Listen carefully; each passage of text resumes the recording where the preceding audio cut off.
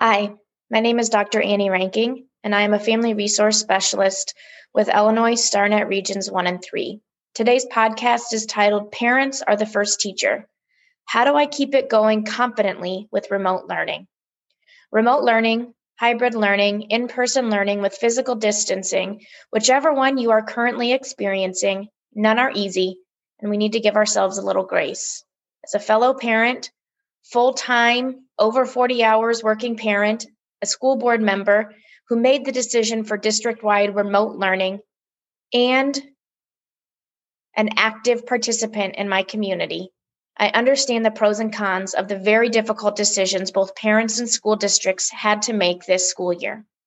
However, with my unique view, I also understand the importance of grown-ups in the lives of our students.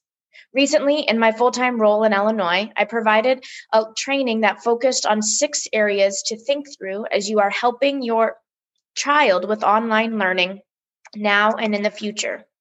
Before diving into these areas, it is important to answer the following questions. As I read these questions, in your head, I want you to tally mark how many of these qualities you have. Are you a strong communicator? Do you practice active listening? Do you socialize with others or communicate with others for a common goal? Are you able to adapt to new things? Are you able to engage in play or conversations with your child? Are you able to show empathy when your child is sad or hurt? Are you patient? Do you like to learn? And do you like or miss traveling as a way to learn during this time of physical distancing? How many did you answer yes to? Regardless if you answered yes to 1 or all 8, you have qualities of a competent teacher. You embody the best practices to help your child or children learn. But I truly acknowledge that this is not easy. So here are 6 helpful tips. Number 1, design a space for learning.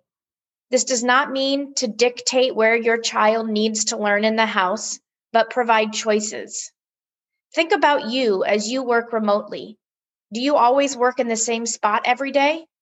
I know I don't. Some days I want to sit on the couch, some days I'm at my desk, and some days I want to sit outside. Make sure you're providing that choice and conversation with the children in your life so that they have a sense of control during this time of chaos. Number 2, limit distractions. Remember, what distracts you may not distract your child. We all have various ways that we engage and learn best. My son loves to tap a pen on the table as he is concentrating and working, but I cannot stand that noise. What are your triggers? Are they the same as your child's triggers? How can you help your child or children learn how to manage their own learning space and distractions? Do you have pets at home? Are they helpful or are they a distraction? These are all considerations to think about with number 2. Number 3, create a schedule. Just as we create agendas for meetings, it is good to have an agenda or schedule for the day.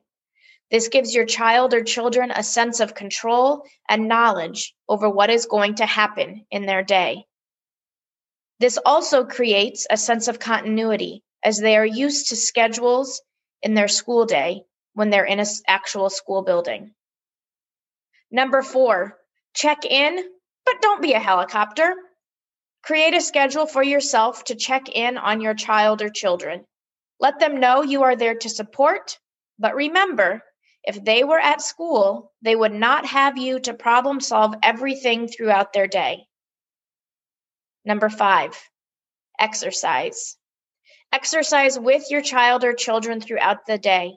This is part of the schedule, a time to enjoy with each other and a time to give you both a break. These times of exercise are essential to build in, known as brain breaks or movement breaks.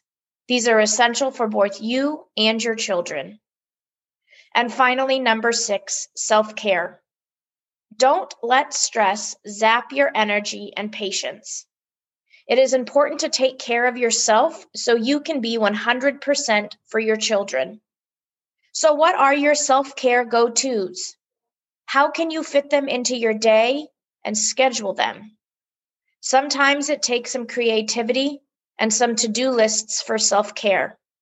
But finding time is important for your brain health and your relationship with your children. Just remember, parents create the environments and experiences in which learning happens, which makes them the first teachers their children will ever have, and the longest standing teacher their child will ever have. So, are you a strong communicator? Do you practice active listening? Do you socialize with others? The list goes on. You have the qualities and best practices of a teacher. So, you can do this with confidence.